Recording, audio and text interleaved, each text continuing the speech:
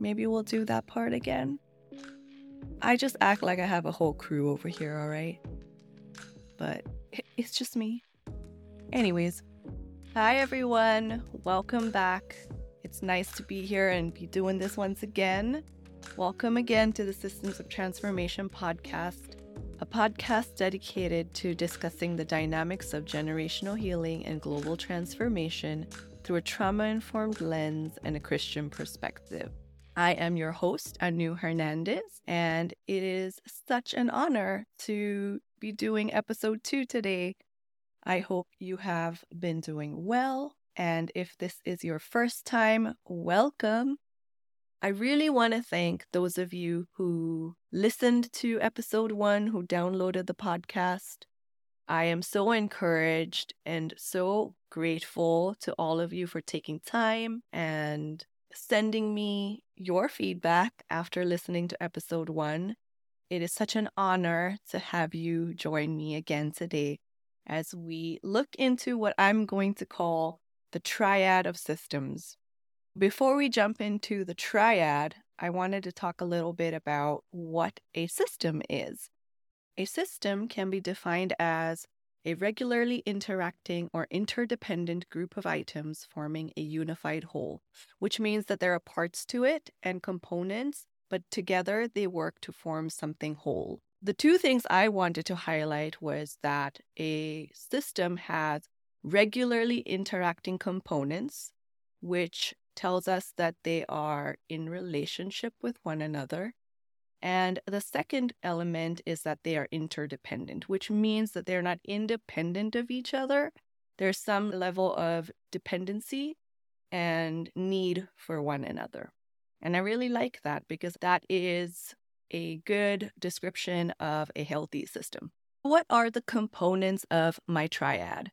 Number 1, systems of origin. Number 2, systems of compensation. And number 3, systems of transformation. Today, I want to get into what a system of origin is and discuss that with you. And I'm hoping that if we get a good understanding of that, that will build a good foundation for us to start exploring the next 2 components. A system of origin is a system from which something begins or gives rise to another. For example, our family system.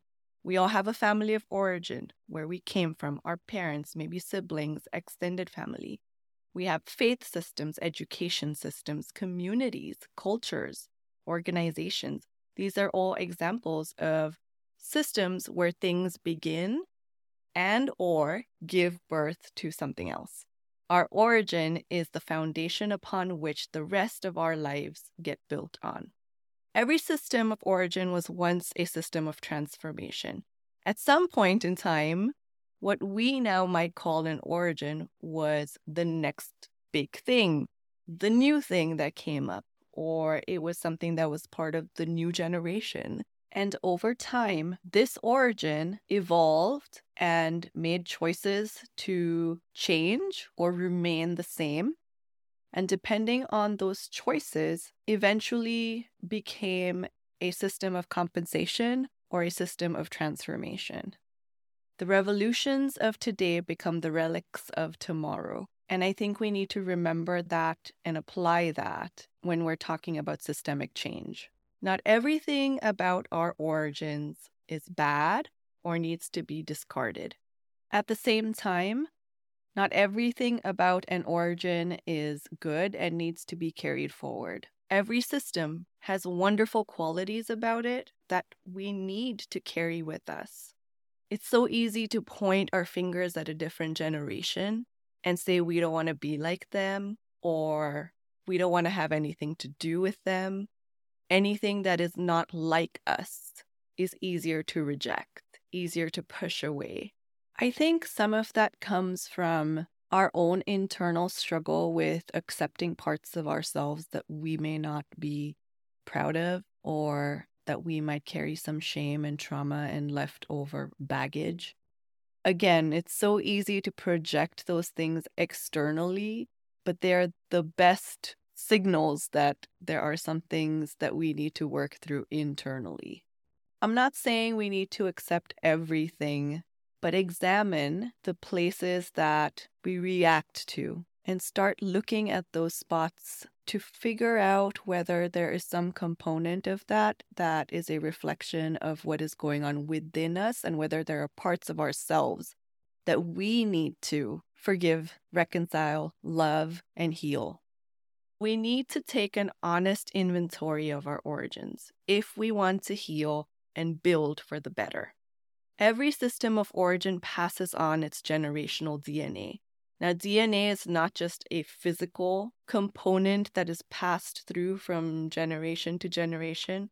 Every system passes on some type of generational DNA.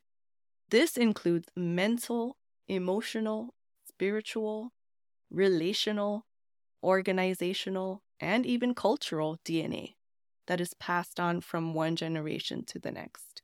And in that generational exchange, the things that are not addressed in one generation evolves and mutates in the next generation.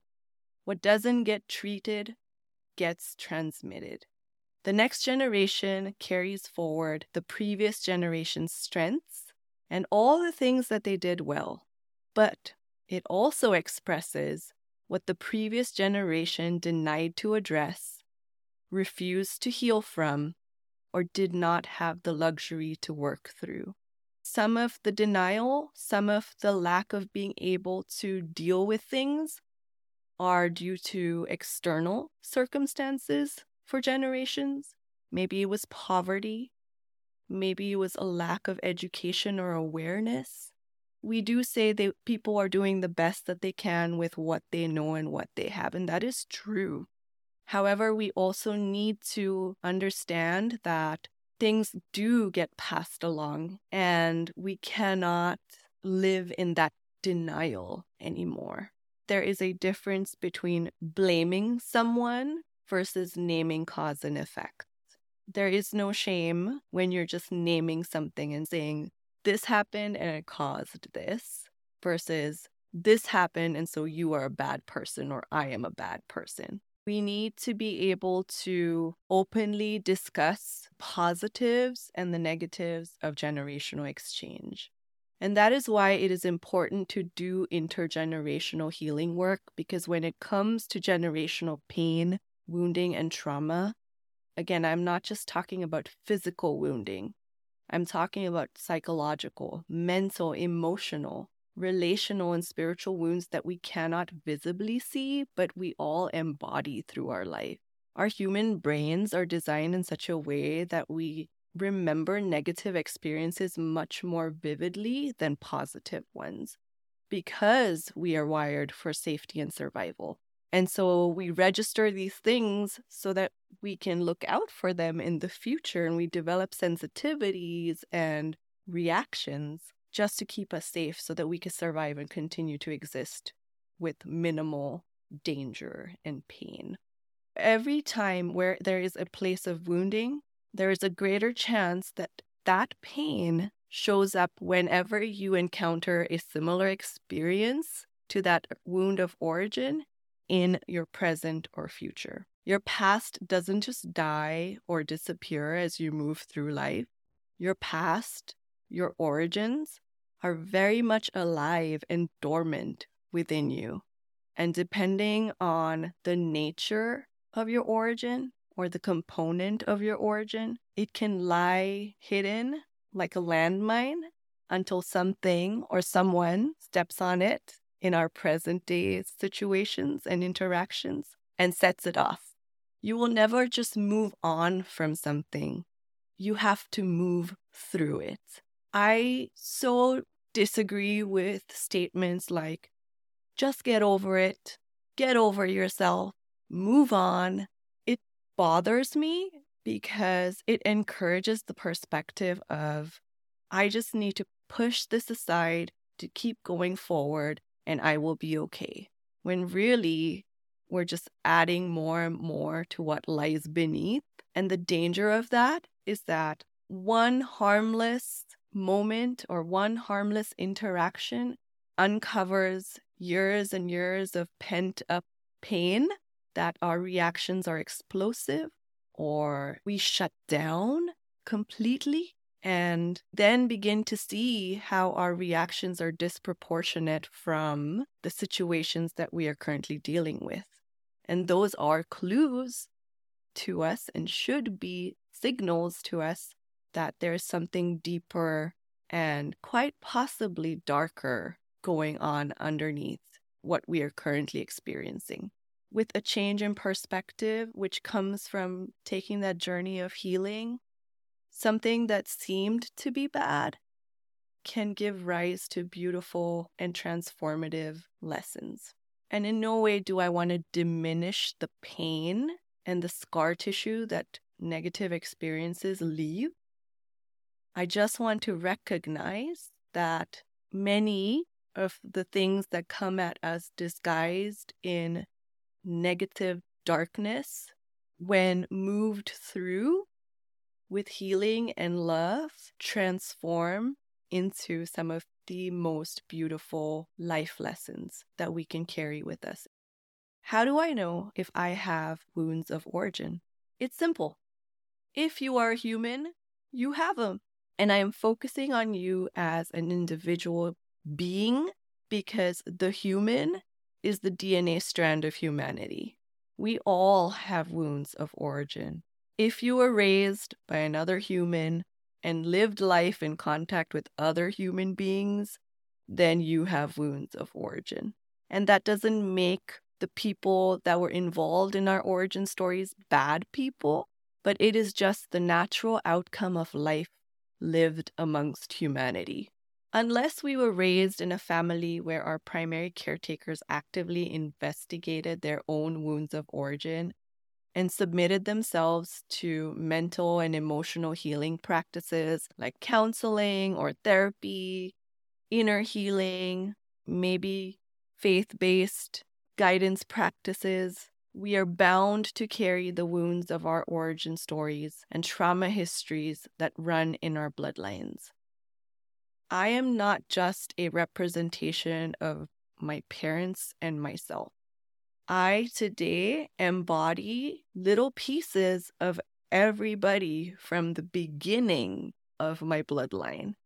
Our ancestors have fought to make sure we are safe, provide us economic advancements and education. And because those primary needs have been met to a certain extent, we are now at a point in our generational lines where we are able to find the energy and the space to invest in the next level of evolving towards health, which is addressing our mental and emotional needs. As a global community, we have developed to a place where we are able to at least address some of these things. And so that is where my gratitude to past generations comes in. I will never dismiss their contribution to our journey, to my journey. Let's make it personal. What we cannot do is deny that we have work to do. The responsibility to be pioneers of this movement falls on those of us who have had our basic needs met in terms of physical safety. I use the word trauma a lot, and because it is the nature of work that I do, it is my normal in the sense of I am in it every day. That's the nature of my job. And I realized that I should probably explain a little bit of what trauma is, because we're going to be using that word a lot. Trauma is not only defined by a major catastrophic disturbing event. Trauma is not the event itself. It is how our mind and body interpret the event. The same event may be traumatic for some people more than others. Regardless, all trauma is valid. When we begin conversations around trauma, the first thing we think about is big things. Big T traumas are major events and normally seen as traumatic. This include natural disasters, war, sexual or physical assault, accidents, death of loved ones, major surgery, life-threatening illnesses, emotional neglect or abuse. The last few years have exposed us as a global community to some big T traumas, like the pandemic, the racial issues that we've been having, natural disasters, wars, the different things that are going on around us. They are pretty major. My list of exposure to big T traumas has grown, even in the last few years. And again, trauma is not the event in itself, but it's how we register and process and absorb it. Small T traumas are overwhelming, but often not seen or recognized as traumatic events. Some of these things are interpersonal conflict, financial worries, moving, adoption, miscarriage, divorce, infidelity, birthing, and chronic mental or physical illnesses. And when one thing is added on the other, at some point, your capacity to cope is going to diminish. I know I've given you guys a lot of information today, and I know that some of these things might be heavy, but we got to have the conversation. And if you start to sense things coming up, especially if the list that I read or the talk of wounding in origin stirs up some things for you, I will always encourage you to reach out for help and support from trained professionals. So please do that. Reach out to someone and really take the time to give yourself that best chance of healing and transformation by investing in you and taking care of you. God's heart is for people on this earth to experience His love, His healing power, and the ability to live this transformed life and experience heaven on earth.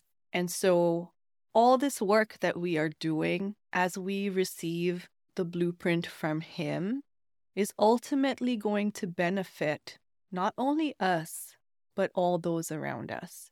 I would like to share a few of my favorite verses from the Bible. This is taken from Matthew chapter 22, verses 37 to 40. And this is from the Message version. Jesus said, "Love the Lord your God with all your passion and prayer and intelligence. This is the most important and first on any list. But there is a second to set alongside it. Love others as well as you love yourself." The majority of us can agree that in faith communities, the two components of that passage that are emphasized most often are loving God and loving others. And somehow we have neglected that middle portion that says you have to love others the way you love yourself.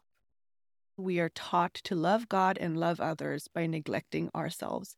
And the only way you're going to truly, truly learn to love yourself is if you learn to receive God's love for you. Because it is infinitely more in capacity than what you can give yourself. I have failed so many times in my life, even today. I cannot conjure up this continuous, overflowing love for myself. And there is no human being in this world that can constantly give me that type of love. Only God has been able to love me so much and so consistently that I have wanted to transform. You are not selfish. You are actually following the heart of God when you choose to take love from Him and apply it to yourself. Because it is from that place of overflow, when you have His love flowing through you, and then you love yourself too, that you're able to then go and pour it out on other people. I cannot wait for more episodes to get deeper into some of this stuff. But for today, I just wanted to share that little tidbit.